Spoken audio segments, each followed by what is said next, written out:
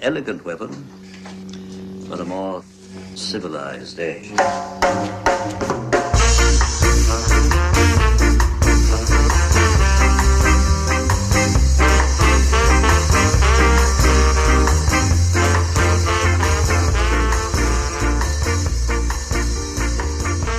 What was the Dr. Zayas song? Was that The Simpsons or Futurama? Yes. I think it was The Simpsons, right? That was The Simpsons. Yeah, they got to see Planet of the Apes, the musical. Yeah. Dr. Zayas, Dr. Zayas. Yeah. It was great. Yeah. Well, that's awesome. Thanks for hanging out with me tonight, fellas. Oh, Kids, man, anytime. you are listening to an Elegant Weapon podcast. Welcome back. It's an episode 440-something. I'm not sure exactly which one, but we're in there. So it's like 444 or 445 or some kind of crazy shit. That is wild. It's right? amazing. It's stupid wild. Imagine if I'd actually put out a show every week for the past 12 years, what my number would actually be at, because it's nowhere near what it should be. Sometimes I see Drunk on Comics and what their episode count is up to, because they've stayed like pretty steady over the years, and I'm like hundreds of episodes behind. It's not easy, man. It ain't easy. Well, I know some podcasts that put out an episode like once a month or every 3 months, so I'm not going to feel too bad about it. But I've been very busy. I've had something crazy kind of happen, which we'll get out of the way at the top of the show. Kids, I don't know if you follow me on TikTok. Shawn, I believe you follow me on TikTok. I certainly do, yeah. About 5 days ago, I made a lightsaber video, a video about the Inquisitor's lightsaber, just a toy that I have, right? And I put out this video, and I get like 50K hits on it. And I'm like, what the hell's going on? Something hit here, right? So I immediately make 2 more lightsaber videos of 2 other different toys. I think it was Plo Koon and Kit Fisto. Nice. And currently, I think the Plo Koon one is at 260K. And the Kit Fisto just went over like 300K. That's awesome. So within 5 days, I went from 300 followers to almost 8,000. Nice. So kids, follow me on TikTok, because we're having a hell of a fucking party going on over there. I've been spending back on there. I had an account and deleted it because I didn't really know what I was doing, but I'll start it up again and follow you. That's pretty awesome, though. Yeah, it came out of nowhere. I was just like, because I make these stupid little unboxing videos and toy videos just for fun, because I like to film it. I like to edit it. It's a nice little creative exercise that I enjoy doing. Yeah.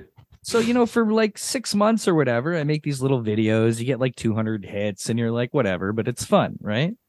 And I don't know what happened, but like 5 days ago, things kind of blew up. So I guess you kids out there like lightsabers. So if you want to see a lot of them, come check out an Elegant Weapon on That's TikTok. True.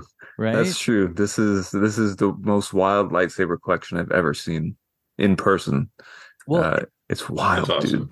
It's kind of nuts because they're all toys, and everybody keeps asking me if I have all these characters. Like half my comments are, do you have this person and do you have that person? And I'm like, they've not made toys for anybody but like I have like 70 something toy lightsabers, and that's spread out between like 5 characters. You know what I mean? Because like they only made certain character lightsabers, but I'm getting all these comments of all these obscure Jedis. People are like, "Do you have theirs?" And I'm like, "That doesn't exist." Yeah, unless I got to pay $600 for some crazy custom lightsaber. Of course, what I mean? Yeah. I've got 2. I have exactly 2 lightsabers. Which ones? Well, you tell me. You'll know immediately. I think. All right. First. Oh, except you're missing the bottom. Yes, I am missing the bottom. Good call. Yeah, which I have. It's just right over there, but it comes off for some reason. I was just like, why? Why does that bottom? Is the blade not in it? I actually took the blades out. Okay. I just like the hilts. That is the first lightsaber toy that was released for a Phantom Menace. Right. And that's Obi-Wan's lightsaber from a Phantom Menace. And I remember going over to Walmart and grabbing that the second they came out. And that's when my obsession reignited. That's cool. That's cool. For lightsaber. He not only knew which one it was, he knew that it wasn't fully assembled, and he knew when it came out and for which movie. That's what I'm saying. From a 3-second hold up. That's what I'm saying. It's like he That's knows. amazing. They released the Darth Maul lightsaber as well at the same time, which is well, there was only three. There was Qui-Gon, Obi-Wan, and the Darth Maul. And that's right. Man, like mine is as beat as yours almost, except I've bought a new one since, but my original one just got beat to hell. I used to take that thing everywhere to like parties. Like, of course, it was with me on New Year's 2000 in a barn. I'm pretty sure I had mine hooked to my belt as well back then. That's fantastic. Right? And then obviously, that's the power of the Force, Luke. And you took the blade out of that one too. I did. These weren't the ones where the blade goes inside the hilt. I know. They stuck out. It's right? so annoying. That's all we had from the entire 90s. Yeah. All we had were those power of the Force. And how the hell do you play with that? Like, what's the point? Like, no, it's not. It's not cool. It bothered me for years, even though I have all of them ever made. It still bothers me. Right? Yeah, they're the coolest, man. Oh, but kids, I have had lightsabers on the mind like crazy all week. But let's talk about some goddamn comic books, because I have not had comics on my mind, and there's a lot of cool stuff happening. We are returning to the world of Samurai Grandpa. This is exciting. Mm-hmm. I mean, you guys sound thrilled over the whole matter. You know what? I got to get down on your level here. Let me flick my bic, Shawn, so I can equalize with you. Yeah, I'm sure Eastin can attest to this. But the most exciting part of a Kickstarter is once it funds. Right? It doesn't. That's the best part about a Kickstarter. It's so much work, and to put all this work into a Kickstarter, as soon as that number is reached, I'm gonna be the most energetic I've been all year. I promise. But it's a lot of work up until then. Are you doing a Kickstarter yourself then, or do you guys like trade off, or how do you? Whose responsibility is putting the Kickstarter together? We do. We definitely, well, it's cool because I don't know about back in the day, because we did our first one in 2016, I think. I don't know if they had the collaboration feature. Maybe they did. And we didn't really know what we were doing, but you can add a collaborator. It has to be in one person's account. Oh, okay. But so like the way we did it was because now Shawn and I both have collectively done over like 10, Shawn's the artist. So I sort of just like laid out a framework of the page, thinking like, all right, this is the story. Here's a rough draft of our text. Here's some of the rewards. I went through, built in the rewards, and then Shawn created these amazing graphics on his end, and he can just go right in as a collaborator and move things around and edit and change things up. So yeah, it's definitely at this point we've definitely been working on it together. Shawn did a lot, cool. Obviously the heavy lifting on the art and the graphics for sure. But we talk, send messages about rewards, and we'll edit things back and forth and be like, I updated the page, check it out. And all that happens up until the minute before we launch. And even after, you can still edit things. So yeah, totally. Yeah. Back when we first did the first Samurai Grandpa Kickstarter, there was no feature like that. There was no collaborator feature. Yeah, you could add somebody else. Right? Yeah. No, nothing like that. And so they've done a really good job making sure that two people with different accounts can run a single campaign. So kudos to them. They've changed so much since we started using Kickstarter to fund in our self-published comics. But I can't think of a single change that they've made so far that has negatively impacted the process. It's all just been good stuff, and that's been really important. For self-funding. What's cool is all of these changes and things have come from creator feedback, because they've been putting out surveys over the years, and I filled out a couple as well. I was like, well, it would be neat if it wasn't so cumbersome to add a photo or whatever. And now, once you have a line of text, if you highlight it, you have the option to. It sounds simple, but just highlighting it, now you can bold, italics, or underline, or even put media in a photo or a short movie or whatever. Where it used to be, you had to put your cursor in, go up to the top, hit add JPEG or whatever. But now it's made it a lot more intuitive and smooth in the creation process. So just the interface, the interface is a lot simpler to deal with, more drag and drop type stuff. Our friend Allison O'Toole, renowned editor Allison O'Toole, I believe, just got hired by Kickstarter, and I believe that's what she's doing. Oh, really? That's awesome. Because do you know what I'm talking about, Shawn? Yeah, so she's kind of on the it's like a council, the advisory council for comics, right, basically. Yeah, so I think it's like a year-long thing where they essentially work with people who use Kickstarter to try and get some feedback on how things work, and to literally just do what Eastin was saying and get feedback right from the people using the platform. And obviously she's such a good choice for that because oh my god, yeah, she's like perfect for it. She's going to do an amazing job, and I'm excited to see what feedback she ends up getting that the platform ends up using, because I know there's going to be something for sure. That's awesome. As good as it is, there's always something that could be done a little bit better. She's been part of that huge Toronto glow up this year. I mean, between her and Jason Lowe, I mean, shit has gotten crazy around here. Oh, for sure. Yeah. You know, but I mean, again, I guess it's weird for us because, like, I forget the time frames that I've been watching all you guys work for 10 to 12 years at this point. Yeah, and when true. I first met all of you, you know, you get to know people and then you see their work go on, but like a lot of people never change. Like if you see Allison at a show, she's still Allison. Right.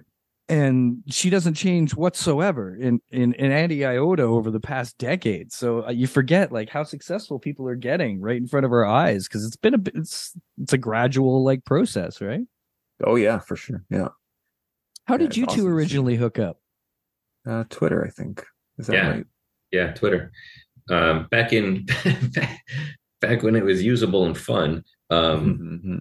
Shawn, you know, we just kind of ran the same comic circle, and he would post art, and I thought that was super cool. And we would just chat about like, you know, stuff we were reading or, you know, comics. I wasn't really making them as much at that point. I think I just started like my very first one. But Shawn was doing the first Terraquill, and he was like, I was like, oh, that looks great. He was like, oh, what's your address? I'll send you some. And I was like, oh, I'm in New York. And he's like, that's okay. I'll send you some ash cans. And he did. And I still have them. And that's just super cool. And then like, we've just been chatting since then, and then making comics. So yeah, it's cool. Weird how it all started back then. I met Shawn. I met you on Twitter as well. So this was like 2011. I think we all started talking, right? Yeah, and we all started meeting each other, and there was a cool comics circle. That crew is like Timothy Conroy and like fucking Shawn, of course. Rest in peace, Potato Waste. Yeah. And you know, just the Drunk on Comics boys. Like, it was a big circle, and it's so weird that like here we are a decade later. Twitter began all these beautiful things, and to see what Twitter has devolved into since then. Yeah. It's really sad. You know? It is. Yeah. So wild. It's like I don't understand why. That's kind of the thing that does it for me is like I get it. You want to change, but like I don't understand why you made these changes thinking like, yeah, people are gonna love this. This is gonna be great. And it's like, oh, you've killed it. Like I haven't tweeted seriously in years. Like for some reason, like that happened. It was like my first social media app. I met everybody. And then once I started going to shows, I just kind of stopped, and it just didn't seem to have its purpose after a while anymore. I don't know. It lost its luster for me after like maybe 2-3 years of using it, you know? That's all. Yeah. I feel that I have felt the same way for a long time. It's just that it's hard to just not post there anymore because it feels like I would be, and Eastin, maybe you feel the same way. I'm not, you know, I'd love to hear how you feel about this. I feel like I'm missing out by not posting there because there's still comic people there who read and post about stuff, right? Yeah, for sure. And you know, and like part of me, there is a part of me that feels like, you know, all right, this guy screwed it up. Like, screw that. I don't need to be on here anymore. Fuck it. I'll go somewhere else and do it my own way. But then at the same time, I think like, oh man, well, like I did meet you guys and Kay and a lot of other people that I've worked with and become friends with through the comics community there. And like you said, like it does feel like kind of sad, and I do get a little nostalgic. but at the same time, it's almost like muscle memory because I'm like, okay, got a new comic book coming out, time to promote it. And like, there used to be some pretty good engagement. Now I'm like, okay, well, Shawn retweeted me. That's good. Yeah, He knows what I'm working on. yeah, and that's It's the with thing. Is him. it's so weird how much engagement has plummeted on that platform, and how much. I don't know anything about algorithms or anything like that, but whatever it used to be, it's not the same. Like that's for sure. Not even close. And the thing is, like the content. It's not like the content has gotten worse. It's just that the way it's being distributed has, I think, failed creators in a big way. That's and so it's interesting I could feel it getting negative like over the years. It just seemed to get angrier and angrier and angrier. And then I got to a point where I was like, Twitter's just, it just feels icky when I go there. And it's funny how things like become secular and they come and they go, because I mean, for the past few years there, we hear about, oh, Facebook's dead and it's just for old people. And within the past like 6 to 8 months, Facebook and Facebook Reels has become one of the top ways to engage with people again. And I think part of Facebook have Reels? Oh, I guess they do because that's Instagram, right? Well, they're all connected, right? Yeah. So, you know, you can just like shoot that shit all over.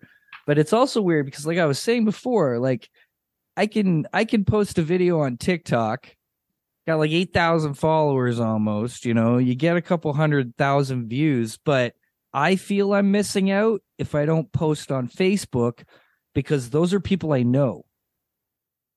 And there's a weird difference to it where I don't know. I would feel like I'm totally like just talking to air if I'm not posting on Facebook, just because it's family and friends and all that kind of stuff. And it's odd because I seem to go to Facebook first, yet that's where I have the least amount of actual audience for like the show or whatever, right? Yeah. But yeah, it's weird. It becomes like muscle memory, like you're saying, like, you know, where you go to and stuff. Yeah, it's nice that we have new options popping up, but those are going to take years to really start to become as effective as like Twitter was in its prime, I think.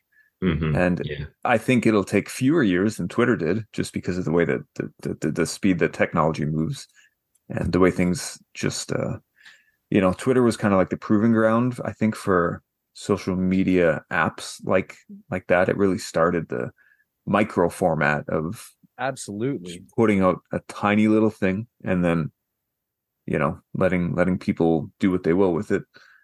Well, we're in that weird spot of watching things evolve too, right? Yeah, like right in front of our eyes. Again, we get to be that last generation who didn't even have an internet, right? And then had an internet, and now we get to literally, now things move so fast. We're like the first generation to get to watch evolution happen at a rate so quickly that we can literally see it, right? And analyze it like by months. You know what I mean? Like remember? What was it? There was something that came out that was going to be huge and then just like vanished instantly. But that stuff starts to happen because something better comes. Like, remember Vines? Like Vines was huge and then that vanished because other things replaced it. And, you know, even TikTok's becoming like a search engine. Everything's about SEO now, right? Yeah. Yeah. It is. Okay. Like we're getting away from what we should be talking about as enjoyable as this. Well, is. This stuff is good for creators, I think. It's good great that creators pay attention to this stuff. So, but yeah, how about Samurai Grandpa? Eh? I get the boys got back together now. Yeah. How many books have you two done together at this point? Not just Samurai Grandpa, but how many books have you done? I want to say 4 or 5 or more. So I guess let's include everything that has both of our names on it at the same time. Is that like a fair thing? Because in that case, it's quite a bit more. 2 A Guardian books. Yeah. Eastin did a story in Illuman, so that counts. And Bridge Builders Creed. And Bridge Builders, yeah, that's right. Samurai Grandpa, which we've done 1 book, and now there's another one, so there's 6 already. We did Big Hype, which was a Fight to Death anthology. Fight to Death, yeah. There's 7. I feel like there's more. Lost Souls. Lost Souls. Oh yeah, Lost Souls. Jesus. So what is it? What do you guys like so much about working together? After you. What's that? After you. um, well, I mean, so I think first thing that I would say is like Shawn and I, like you know, like we were saying earlier, like we met like back on Twitter in like 2011 or 2012, whatever it was, and we've just kind of like became friends quickly, you know, on the surface level. But then since we've evolved into very good friends, I consider Shawn one of my best friends. And so it's just like fun. Like, yeah, we have a lot of the same interests. But then when it comes to like stories that we love to read or watch, we like those as well. And like Shawn will read a book and be like, hey, you got to check this out. I'll do the same for him. We like to incorporate a lot of those same elements into our stuff. Like they're very emotional, and they're always usually about family or, you know, loss and growth and trying to find yourself again at some point. But we also, it's not all just that. It's not all sad and you know, heavy life stuff. We also like to make them weird and funny and absurd and sort of whimsical at the same time. And we just kind of work well together. Like I don't like, I know Shawn is an expert. He's an expert writer and artist and editor. And if I send him something, he'll be like, well, you know, why don't we try it this way? And I'm like, yeah, let's do it, because I know it's going to usually turn out better than what I had down for the panel or the page in the script. And, you know, we don't take anything personally. I think when we work, we are very open to each other's ideas. We like to see where it evolves and goes through from there. So it's a smooth and easy process. So I think that counts for something as well. It seems like it's just got to be straight up fun for you guys too. And the one thing about Shawn, like Shawn, you're such a good writer unto yourself that whenever I see you doing someone else's work, I know it's because you really want to. And there's something, you know, that you've connected to about that, or you could be writing all this shit just by yourself. You know what I mean? And be doing absolutely fine. Yes and no. In that I could never write a story like Samurai Grandpa the way that Eastin did. In that he really, because I mean, and what I'm talking about is especially the second volume that's on Kickstarter right now, and that's because the story really is about our main character Oji-chan becoming a father for the first time. And it's about him learning, becoming a selfless man for the first time in his entire life. I couldn't write a story like that. That is something, I don't have kids. And I don't know what that feels like.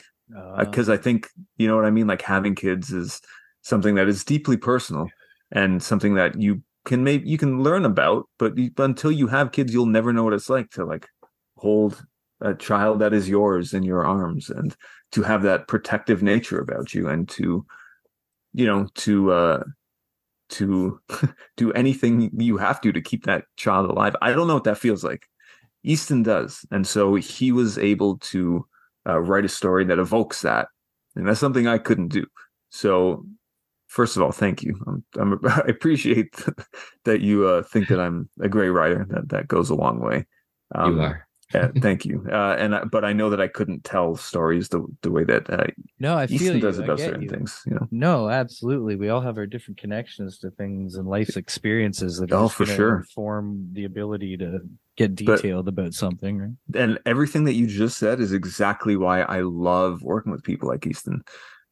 Because I get to live those experiences through their work, right? Like I get to read a script about a man becoming a father for the first time.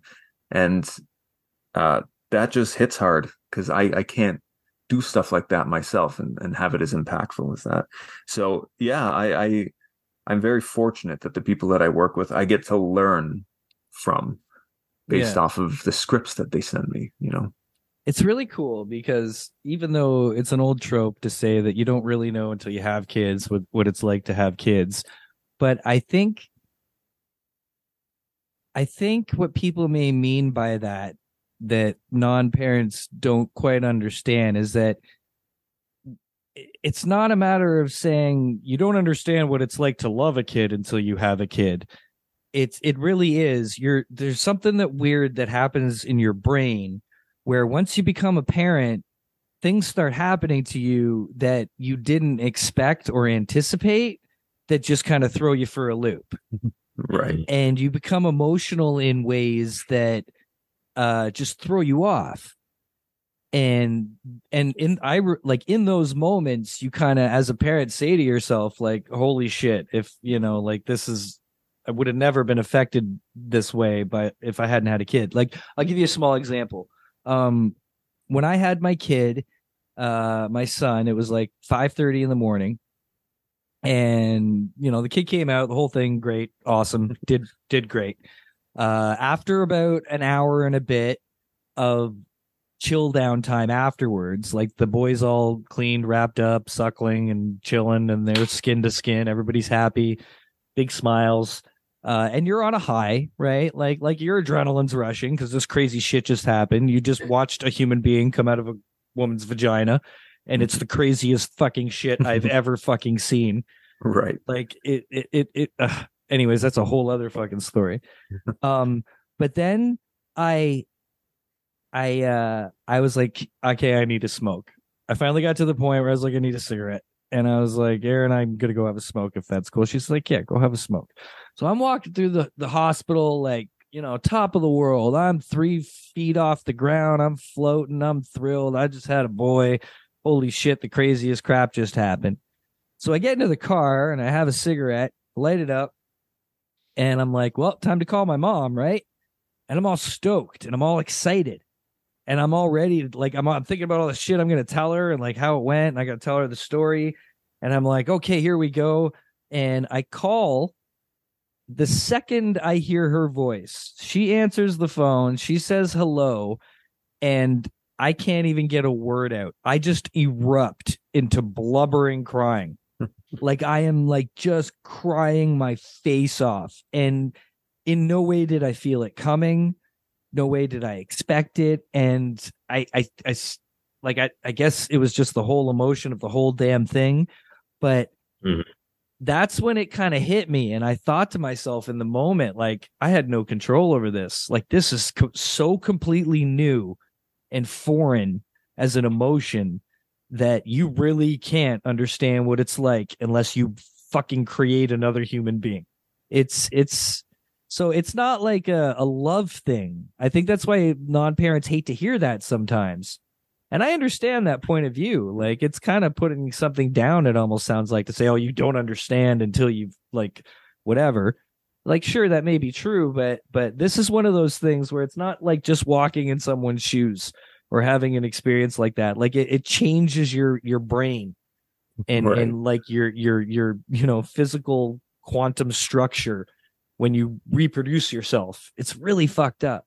Sure. And I imagine even just something as simple as caring for a child over the course of X amount of years, regardless of whether or not it's like a biological thing, like that connection is just as strong and just as well, it's also strong in the way that it fucks you up. And like Eastin, I'm sure like caring is not the right word to me to describe it. Especially for the first 12, 13 years, you've got to keep another human being alive. You've got this thing that can't move, can't talk, can't feed, it can't do anything. And like a 2-foot drop could break this thing's skull open, and you've got to keep that from happening. So you're on such a constant mode of don't let this thing die. It's a good thing, Easton, correct me if I'm mistaken, but it's a good thing that they can like fall and like generally like also they're very bouncy, be tough, I guess. Yeah It's not easy, but yeah, they are tougher, especially we only have one and we're very protective of her. And but yeah, she bounces back. She'll run into the wall and start screaming and crying and then want to play again 3 seconds later. And I'm like, oh my God, are you sure you're okay? She's like, yeah, I'm fine. Let's go build Legos houses. That's awesome. And you just got to trust them, I guess. Just be like, all right, if you say so. I mean, you can tell, but it's like, you're like, your heart drops. You're like, oh my God, what just happened? And how did it happen so fast? Right. And then, So all of this stuff is, this is all very important to Samurai Grandpa too, because all of these experiences that, Easton has had, these are going into the book as a way of, showing how this old samurai from the first book, from Samurai Grandpa 1, which we released in, I think, 2017, if I'm not mistaken. Yeah. When we released that book, he was an old man, kind of at the end of his life, and this book the story that we're telling now in Samurai Grandpa and the Eight Branch Tree, we flash back to him being a father. Yeah, this is a prequel, right? Yeah. So we get to see him as a grandfather in the first book, but we get to learn why he ended up being such a solid grandpa by reading this next book, which is actually, I don't want to say too much about the way that it starts, but I'm very proud of the way that it starts, because I think it was I don't say this often about the stuff that I do. I think it was a pretty solid idea, the way that we tied it into the first book. And I think it's going to work out really cool for people who are fans of that first book. But yeah, it's him telling a story. That's basically this book, is him telling the story of how he, did, I don't want to talk too much about it, but he goes on this journey as a young samurai, and he does some things that he's maybe not proud of, but he does it in the name of his child. And does that make it bad? Does that make it good? It's asking some pretty hard questions by the end of this book. Yeah. And this was kind of so Shawn actually had the idea to do a prequel like this. I am such a sucker for a prequel. I can't even tell you guys. I mean, I'm so excited about this. I can't even love tell that. You. Yeah. So in the very beginning, I don't know if we really had a plan for things after Samurai Grandpa, but then we got to thinking, and I was maybe I pitched this to you years ago, Shawn, and I was like, I want to keep exploring the ripples of the Orochi and Oji-chan feud through the generations, because it's all about family, and it all started a long time ago when Oji-chan was young. And then where you were like, well, what if we do that, but first we build upon the moment that started it all, which is when he has his kid, which eventually leads to him becoming a grandfather when Kaio grows up and has his own kid. And so that was Shawn's idea, and we were like, okay, all right, yeah, let's do that. So we got to scripting it. And it was actually called, the first subtitle of it was called "What Matters Most," and that was sort of this internal struggle of Oji-chan trying to, when he became a father, trying to then balance his own projection of life that he thought he had in his head, which was to become the best samurai, and do all these wild adventures and noble things. Then versus, I have a kid now, my priorities are shifting. I need to get them straight. And so it's a little bit of that exploration as well. And so he has a lot of internal conflict. And then there's another character in there who's an older woman, and she has her own issues with her son and child loss and things like that on different levels in the script. But yeah, anyway, I started to ramble, but no, it's good. It's good that's stuff. Yeah, just like the first book, this has a lot of themes of family and loss. Which I mean, I feel like anyone who's read anything that Eastin and I have ever done together, they kind of know that that's what we like to talk about. Those are the stories we enjoy. You got this situation where there's teams here and there throughout the communities and people who like to work together, but there's this unique situation about you two where you guys go deep, and you go a lot deeper than most, yet it's wrapped in fun, watercolored, cartoony awesomeness. And it's I don't know, it's just, I wish there was more of it going on. I wish people would, maybe take the time to get as deep into something as the two of you do. And I guess you're also both lucky that you both like to look into things deep, because it's not, and it helps that you're both writers, because a lot of the time the artist just gets the words and they're like, okay, I'll do my best to interpret this. But I mean, you're coming at this, Shawn, really appreciating the story that Eastin's told. Yeah. Oh yeah, big time. Yeah, it's super cool. Just, it's a different experience as as a creative person to dive into the creativity of somebody else and then work with them to see it just become this tangible thing that people can consume. And But then yeah, Sean it's also, very different. don't sell yourself short. You also bring so much creativity to that. Like, for example, the first 5 pages that we have as a preview on here, these were Sean's idea to do this sort of framing prologue where we do see the older Oji-chan after he's killed Orochi. He's literally seconds away from closing his eyes for the last time, and then he's visited by the spirit who who after all this, and he thinks he can finally rest. He has to get up and pass another sort of test or trial. And then so we have little, sprinkles of old Oji-chan mixed in with this story of the younger Oji-chan. And when Sean pitched that idea to me, I loved it when he, just like when he pitched the idea for this prequel.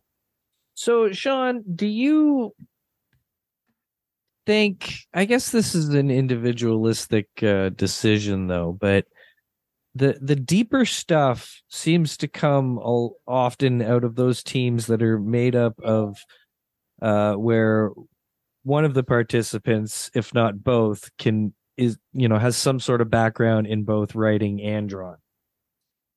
And guys like Chip Zdarsky and Jim Zub and Jason Lowe, and you fit right into that mold as well. Do you recommend that artists kind of take their moment to study writing it all as much as they can, or to just do you think that's an individual kind of decision? I always say that if you're an artist, learn how to write. If you're a writer, learn a little bit about drawing, or at least the lingo, because I know that it's hard to just put time into crafting visual arts than it is to. But if you're a writer and you're looking to learn, I know this great Twitch stream that streams a couple days a week by this guy Shawn Daley. Oh, you can just watch. Sounds great. Do you draw at all, Eastin? Yeah, I do. Not as much as I would like to, but I usually have a commission tier or like sketch card tiers on Kickstarters. I used to try and think that I could draw my own comics, but I'm just so incredibly slow. I used to draw a lot as a kid, and by draw a lot, I mean I used to look at Dragon Ball Z pictures on the internet and just draw those, or copy those, and then work on shading and try my hand at coloring and stuff like that. So I kind of draw a little bit. And I have some cool watercolors actually, because Sean inspired me to mess around with those. And I'm starting to more with my daughter because she really loves it. So we do a lot of watercolor drawings and stuff for fun here and there. Yeah, it's not anywhere near Sean's level, but there's something about Sean's watercoloring that inspires people to do so. It's so beautiful. Yeah. I remember Declan when he was younger, my kid. There was one period there where all he wanted to do was draw like Shawn Daley. And that kid may have more of your art than any other human on earth of original shit. When I come to think about it, that's cool. It'll be worth pennies someday. That's great.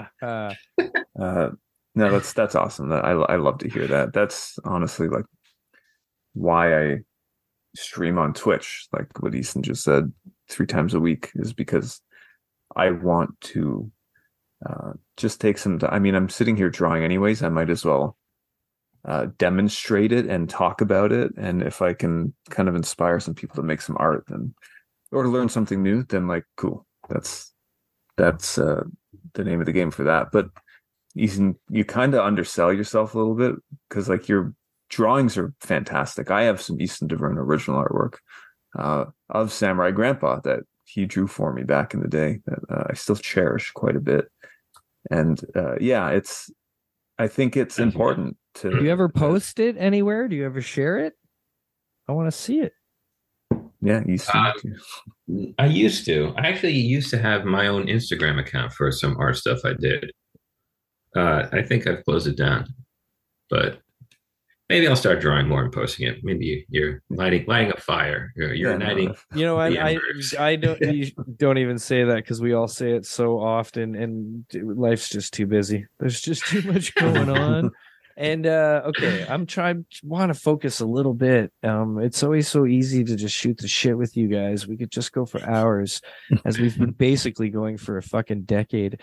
Sometime I'd like to take the time to actually look back and like see how much collected like fucking Shawn Daley time is on this goddamn show. Samurai Grandpa and the Eight Branched Tree, book 1. Yeah, we're standing.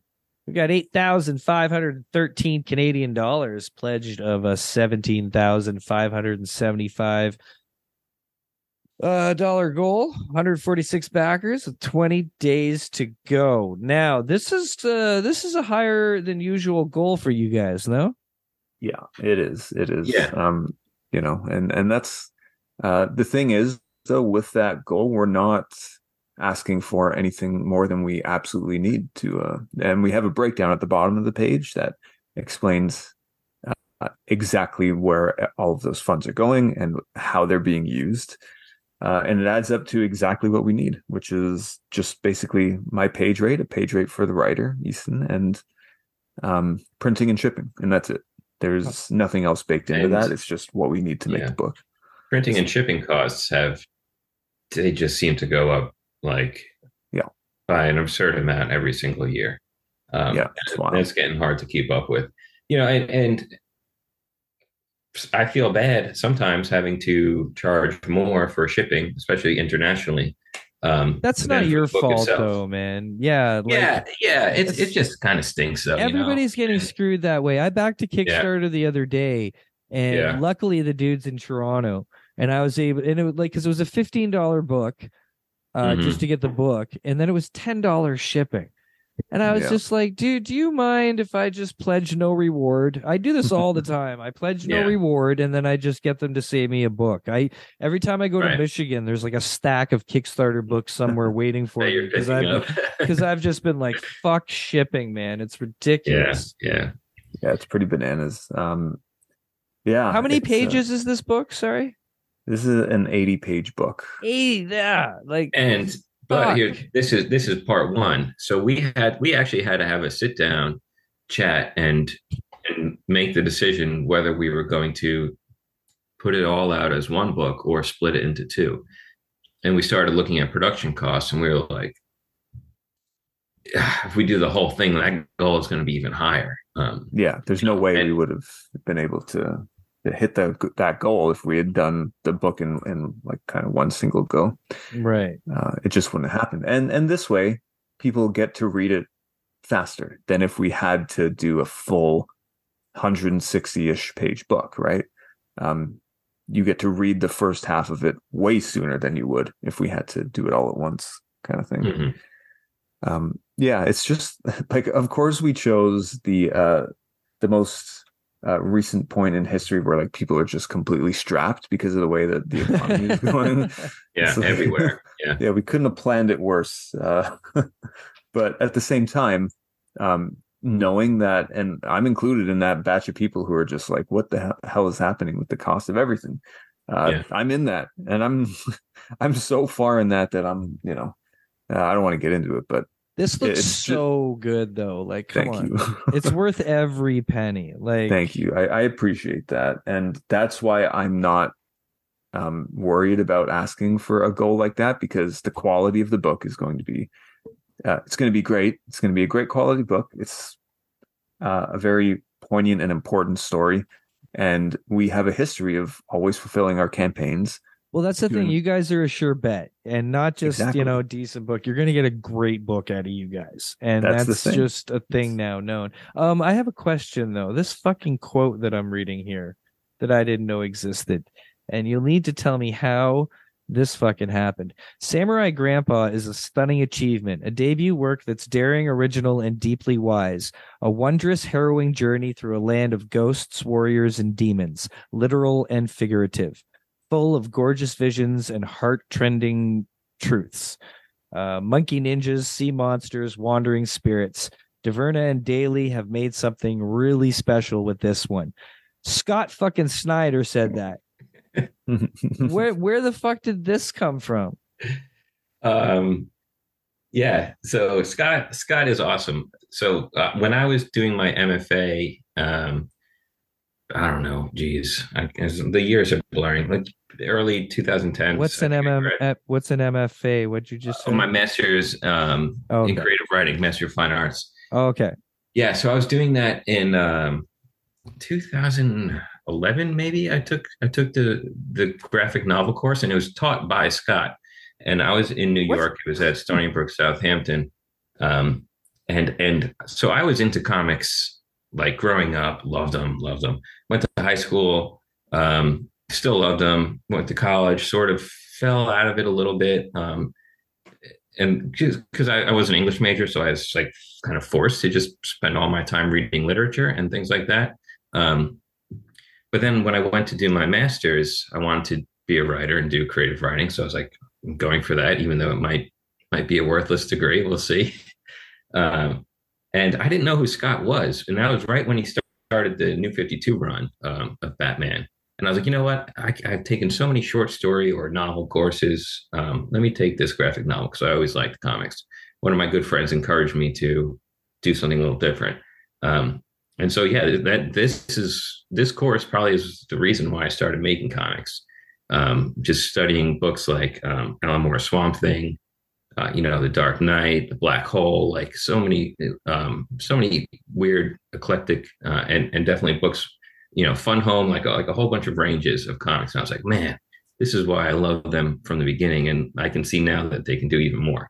So anyway, I kind of kept in touch with Scott over the years. Wow. And, I think he backed the first one. And so he read it. And this was when we were getting published with SourcePoint. And he offered to do a pull quote. And so he made a really nice one for us. He did. Yeah, he did a very nice one for us. Yeah. Like he put some thought into that, eh? Yeah. It was beautiful. That is too rad, man. What a cool situation to have had, getting to be taught that the New 50. So basically that's around when the show started. Yeah.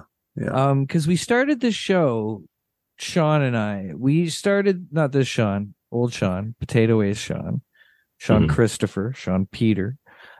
We started this show because we were podcast fans, and our intention was just to get high and shoot the shit. There was no topic or theme or anything. Literally, the only reason it was called an elegant weapon was because I liked the term and I liked lightsabers. So I was like, let's call it an elegant weapon, right?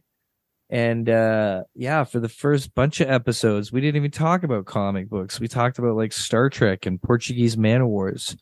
But then the New 52 happened, which was big. Like that pulled me and Shawn in a lot. And we just ended up, it started that because we were reading and talking about it so much, it became, quite a frequent topic on the show, was talking about New 52. And basically from there on in, it was a comic book podcast, and which is still weird because it has a Star Wars name. So there are Star Wars comics, so and we had a fun time at Fan Expo there. I got to do a live episode with Leonard Kirk, Aaron Leffler, and Megan Huang, all who have worked on Star Wars comics, right? That's awesome. So that was a very cool coming. Yeah, New 52 is great. That really, a lot of, you'll find mixed feelings about it if you look around, but that whole reboot really fired me up, like really got me back into it. And like, I was picking up new stories left and right. That was fun. Like, I just love going to comic shop every week. I kind of have slowed down quite a bit on that because I just can't afford it.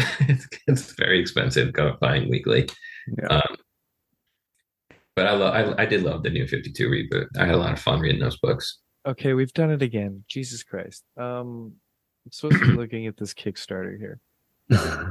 So what do we got? Available rewards. Okay, we've got a digital edition for $10, 80 pages full color. That's a hell of a deal. Oh, but wait. You actually get volume 1 for free with that as well. So you're getting like 200 pages. And the accompanying chiptune soundtrack. Yeah. And the soundtrack for $10. Nicely done. Yeah. And so this that's is a by pretty sweet March, kids. You guys, that's a pretty quick turnaround. I like that. You're gonna have that. That's only a couple month wait, so that's not bad at all for an 80-page book.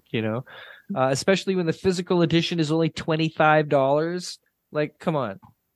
And for any of you Yanks listening out there, that's 25 Canadian. So I'd love to see what this Kickstarter looks like on their end from an American's point of view, because I'm sure these prices are different now. I think it's 25 American. It's 25 American. It was 22 for the early bird, but that's. Oh yeah, wait, true. There I'm was an sorry, early I'm on bird. the wrong site. Hold on, let me do a thing. Okay, it's $34 Canadian. Yeah, that's about right. Goddamn internet. Always having to live in America's shadows. All right, there it is. About $34. That's still whatever. You got an ink sketch edition. Oh, so that's going to be an original ink sketch, or is it going to be like a print? No, that's like a drawing in the book of. So at this point, okay, that's cool.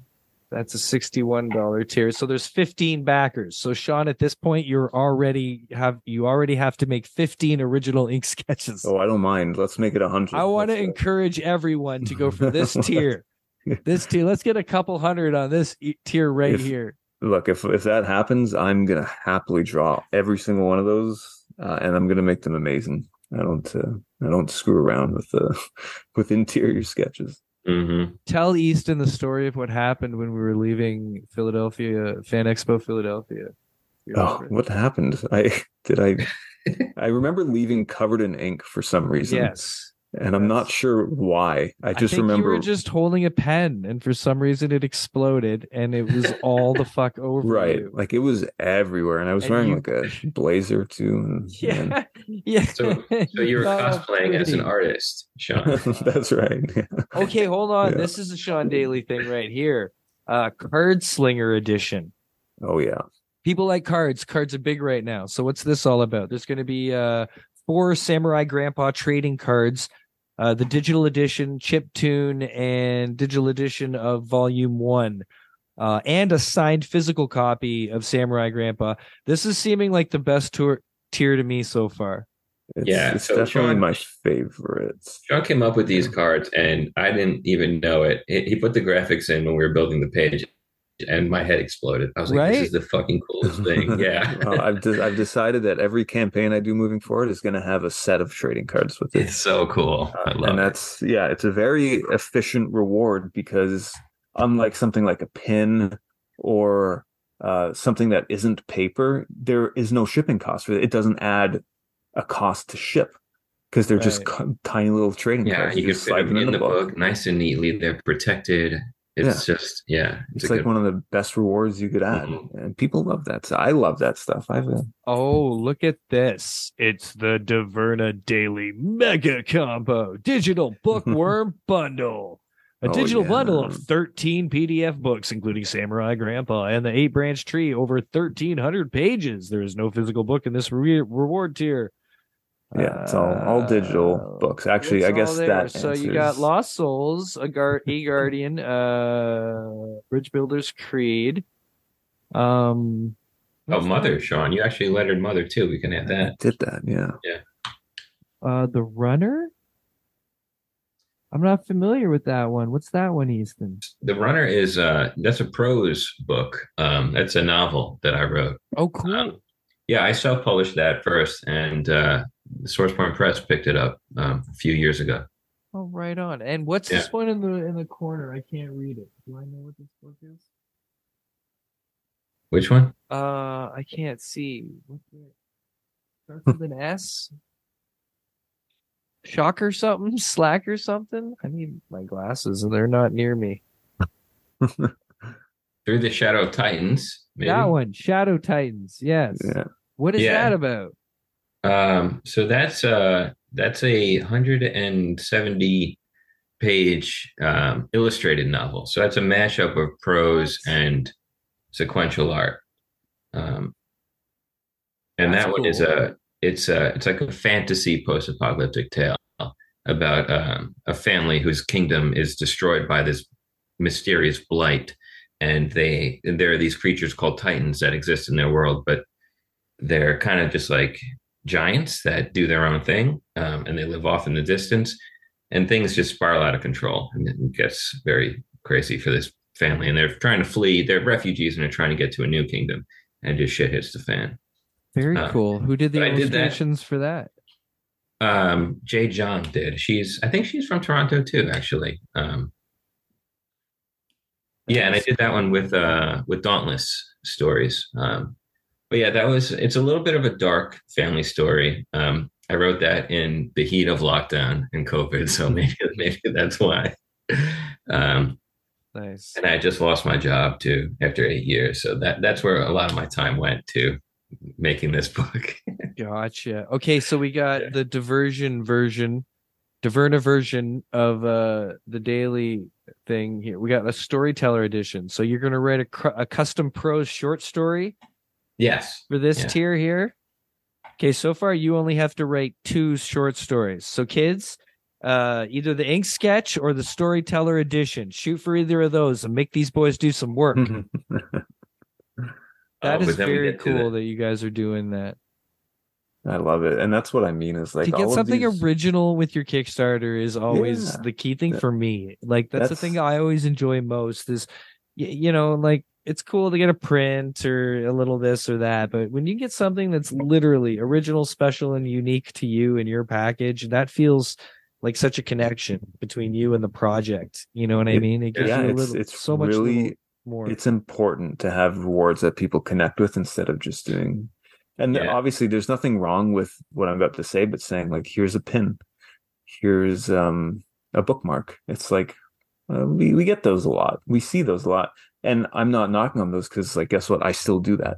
Like I did bookmarks with Illumon; those were a stretch goal, but I made sure everybody got a bookmark with their order just for backing the book and getting it happening. But I mean, here you can get a 5x7 watercolor edition. Like, fuck off. What the fuck is that all about? That's a 5x7 watercolor commission, separate from the book. Actually, it won't be drawn in it like the ink sketch. This is going to be on its own piece of 5x7 watercolor paper, and it's just it's a top. That's one of the top tiers for it rewards. Sure is. Okay, and what is this? What's the samurai edition? Yeah, so this one they get a little bit of everything. They get a lot of everything. It's actually just all of it, basically. Original page edition. So you're just already giving away the pages of the book. You're just right off the bang, eh? Why not? Why not? They're just gonna sit here. Okay, kids, $220, about $298 Canadian for an original page from the book you're buying, as well as other shit in there. That one is also one of my favorites just because there's something so cool about getting a book in the mail and then a huge page drawn on 11x17 paper. And then once you get to the page in the book, you're like, wait, I have the original of that. Yeah. It's so cool. I have the original back cover. What is it, for the trade, or was it the book for Samurai Grandpa? That's the trade of him kneeling with his sword. Oh, you have that? That's awesome. That's hanging on my wall right over there beside my Stray Cats poster. Yeah, that's cool. I love that you have that. I have a bunch of Shawn Daley art on my wall from cool. Samurai Grandpa as well, and I have some Lost Souls pages. Yeah, it's great too because this is watercolored. Like it's like wrinkled and like it's just there's a feel. Oh, you can like hold it and look at each panel and like see the brush strokes and like the nib scratches, and it's just like really cool. Yeah, it's so super cool. And then we got an early bird physical edition. That's over though, sadly. Oh, I see. Okay. Yeah, that was like a 48-hour discount on the book. Early kind of thing. Yeah, we had a good amount of backers on there. Yeah. Well, Jesus Christ, guys, this is one quality Kickstarter. And you guys, I brought you on here because I love you guys and I always want to support. But I noticed you've been a little quiet about this one. And, you guys are such sweet, humble soft-spoken fellas. But Well- sometimes we need to yell. So kids, I'm yelling at you to remember that there's a brand new goddamn Samurai Grandpa Kickstarter going on. And yeah, like I said, $8,513. You're trying to get to 17, 146 backers, plenty of time with 20 to go. Oh yeah. Kids need to get on the ball and get on there and get this, because this is a special project. I could see you guys working together for decades. That's the plan. Oh, this is already planned out. As far as I'm concerned, that's sorry. I don't know if you knew that. I Easton, mean, but that's hell the yeah. plan. Yeah. As long as Shawn wants to keep working with me, guess what? Okay, I pitch well, Shawn. since- I don't know. Sometimes I pitch Shawn sometimes so many ideas. He's like, all right, let's slow down. We're already working on like 4 different things. Well, Shawn, you do too much. I don't know how you do it. It's an inhuman amount of product that you seem to churn out. Eastin, as you seem to probably be the one that Shawn's worked with most, and Shawn does like to get around, and he does like to be a team player. What is your advice for somebody who may be going into a new project to work with Shawn Daley? Somebody to work with Shawn. Like, say someone was like, hey, I'm going to make a new book with Shawn Daley. What's it like to work with him? You got any advice? I mean, I don't know. Reach out to him, see what his schedule is like. See if he likes the story. Have you learned, is there any particular quirks to working with Shawn Daley? Have you learned to be like, okay, I'm like, as you're writing now, does knowing Shawn so well affect that writing in the way that you could be like, okay, no, I know Shawn likes this kind of thing. I know Shawn will probably be, get excited about this kind of thing. He won't like to do this kind of thing. Is there any of that going on? Yeah, but I think that's also come from years of friendship, and like I know the types of stories that Shawn likes, and I know his style very well. And so, if I get an idea and he likes it, I kind of know the way I'm going to write it. It's gonna sort of in its own way turn into like an Eastin and Shawn story in my head. Like it's sort of, because I'm writing it knowing how Shawn thinks and how Shawn draws and how he tells stories. So I can like with Lost Souls, like I knew in Fight to Death, like they're emotional family stories about loss and death and trying to do your best in a crazy world. And I just know like Shawn and I sort of vibe when it comes to that subject matter. And then, like I'll have like a novel that I'm working on that maybe I thought would be good as a comic, but at the same time, I'm like, well, maybe that's not going to work as well in that area. But I don't know. Maybe it could. I don't really know. But I think every script I get from Eastin, I can tell you right now, Jay, that there are certain things in there that I'm just like, he put this in here for me. Yes. He put this in here because he knew that I would like it. and I love that. As long as it always informs the story, which Eastin is a very strong writer and he can do that no problem. As long as it informs the story, and he knows that it's something I'm gonna love, then like he's right about it. He's never done something where I'm like, wait a second, this doesn't sound like something I would like. That's never happened once. It's since we started working together where I've looked at the script and been like, this isn't something I'm comfortable drawing. This isn't something that seems like fun to draw. This isn't something that I'm concerned about drawing. That's never happened.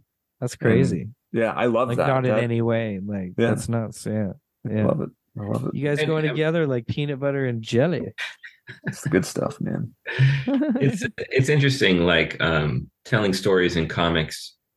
Yeah, you can be, if you're a writer or an artist just looking to go separately and work with a publisher, like you might get paired with people you don't know. And I'm sure there are certain challenges that come with that. I've been lucky to work with a lot of really awesome people, and those are the people that I tend to stick with, because for me, like, comics is so much fun, but it's also difficult. And it can be, when you're in the middle of a Kickstarter in the syrup phase, it can be challenging, and you can start to question yourself, and you get that imposter syndrome and all the great things that come with creating. And I like to stick with the people who, to me, make it worthwhile. And I know that, like they've got my back, I've got theirs, like Shawn and Kay and Grim and Dan, the people who I've worked with consistently with over the years. And I'm kind of at the point where, like, I'm really happy working with just them if they still want to work with me, kind of thing. I don't know. It's like when you get a little bit older and your friend group shrinks and shrinks and shrinks. Yeah, and then totally. at the same time you're like, no, this is good. Like, I've found the people that I want to, like, make sure I'm surrounding myself with. I don't need a lot of friends. I just need really good ones. And that's kind of the same thing with collaborators. You don't have to collaborate with everybody. You just need a small group of people that you work really well together with. And that makes all the difference in a job like making comics. That can be very isolating, very lonely sometimes. You question yourself every single day. There's a lot of hardships that come with literally just coming up with stories and drawing them and trying to get people to buy them. And so, like Ethan, like you just said, man, having what is essentially functioning as your collaborators and your support group all in one place is quite nice. Well, it's like a band. It's like being totally. in a band that happens to last for years, and doesn't ever break up. And they That's it. It's going like on a tour when they're all 80 years old. Yeah. Absolutely. Oh, and Marcus, I can't leave him out. I'm going to be editing Marcus, a book for him soon.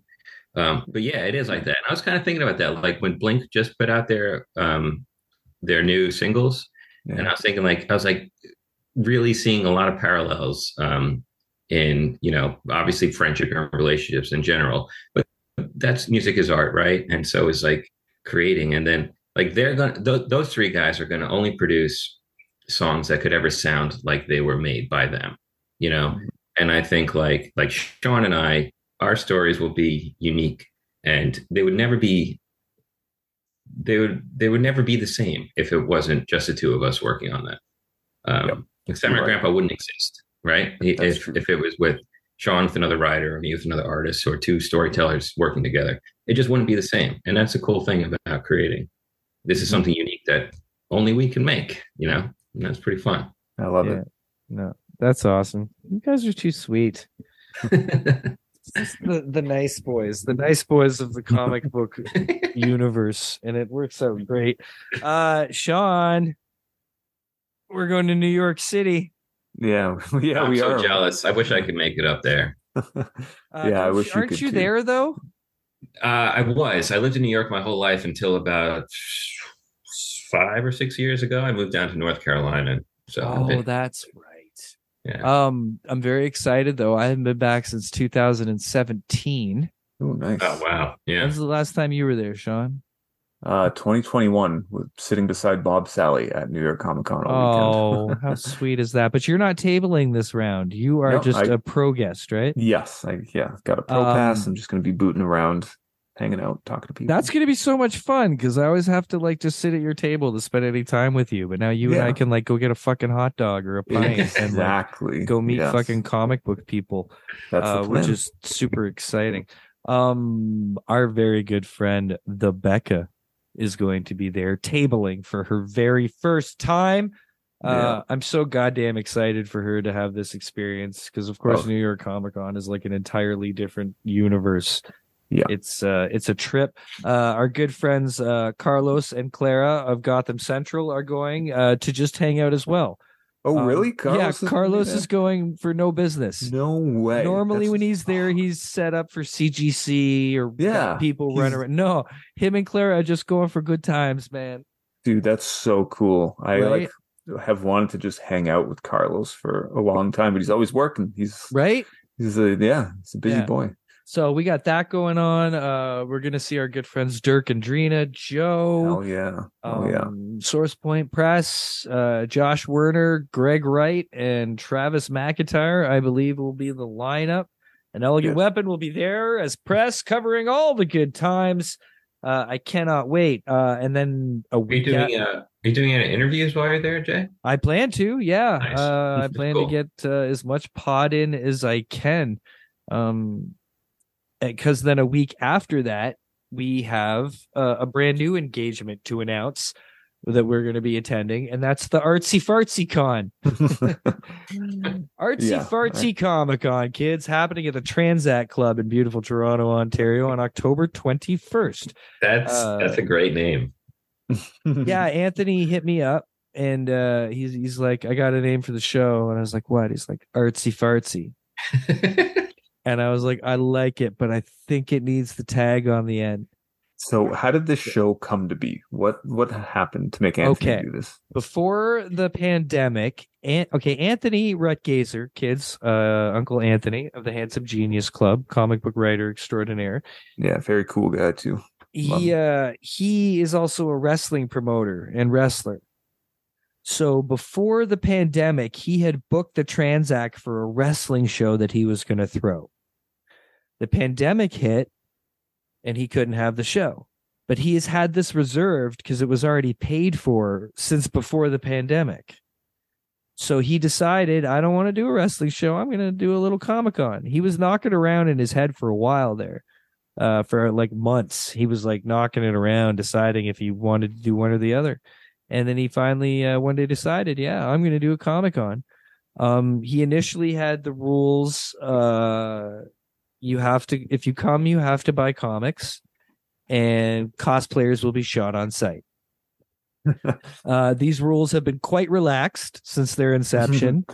Thankfully, yeah. Basically, this isn't like a Comic-Con fan expo type situation. This is comics. It's going to be 25 tables of the best of local artists and international artists are going to come out and just sell comic books and art. So, I mean, obviously, we're not going to send anybody away if they show up in cosplay. Right. But this isn't a giant like party celebration. This is just selling comics by the best of the best. Yeah, this is like a badass book fair. Like, you know what I mean? Exactly. This is like Scholastic on steroids. You know, when is this one? This is October 21st. Yeah, so it's right after the weekend after New York. Weekend after New York. So it's 292 Brunswick Avenue in Toronto, Ontario, artsyfartsycomiccon.com. Saturday, October 21st. We got Adam Gorham, we got Allison O'Toole, Ricky Lima, Josh Rosen, of course, Shawn Daley will be attending this show, and local hero Keith Grachow. We got Jeff Estrella, Greg Oliver, Kevin Briones, Stephanie Line, Marvin Law, Terry Gordon, and I'll be there hanging out too, kids. This show is also the triumphant return to Canada of Mr. J.P. Fosgate. He's been away far too long. That's right, kids. J. fucking Fosgate is coming up for Artsy Fartsy Comic-Con. It's going to be awesome. I can't wait. But I can also mention that Frankenstein Visions is going to be coming up. And I think yesterday or today, your piece was released and they did a little spotlight on your Frankenstein piece. And it's absolutely gorgeous, my friend.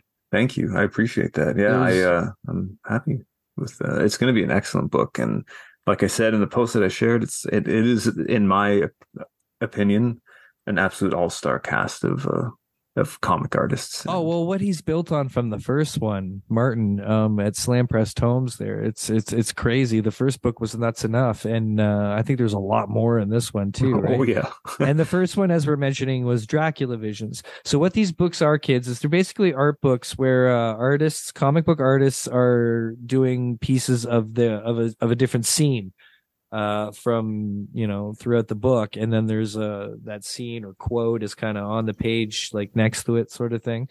And it's a gorgeous setup, and it's a cool thing. And I've seen some of the art. Oh my God, John Delaney. When I saw John Delaney's, I was like, God damn, you stepped it up, boy. Like, he pulled out some gold for this one. So there's going to be some gorgeous stuff going on. Shawn's in that book as well. Eastin, what do you got going on? You got anything coming up? Any appearances? Any new items? No appearances. I'm probably going to start again next year. Hopefully, I'll do Boston. That was a fun one. Nice. Heroes Con. I would love to get to New York again. I always love that show. I've never tabled there, but I've been there many times. um, yeah, right now, Samurai Grandpa is the big thing. I'm working on A Guardian Volume 3, behind the scenes, and a fantasy novel. And Nice. yeah, that's about it right now. Well, what is the delivery date? Is March? For Samurai Grandpa? Yeah. Yeah, March book is one. Yeah. Early March or It'll probably be late in March is what we're looking at. well, what I'm thinking is about how Toronto Comic Con is happening March 15th to March 17th. Yeah. And that's when you should bring your good friend Eastin up from down from North Carolina. I would bring him up here. Absolutely love that. In And fact, you got a passport, Eastin? I do. Yeah. Yeah.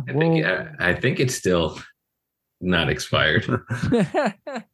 You should come up, man. That would be cool. Toronto Comic Con's a fun show because it's not as big as that's on my bucket list. Like, it's not as big as Fan Expo, so it's a little more comic focused.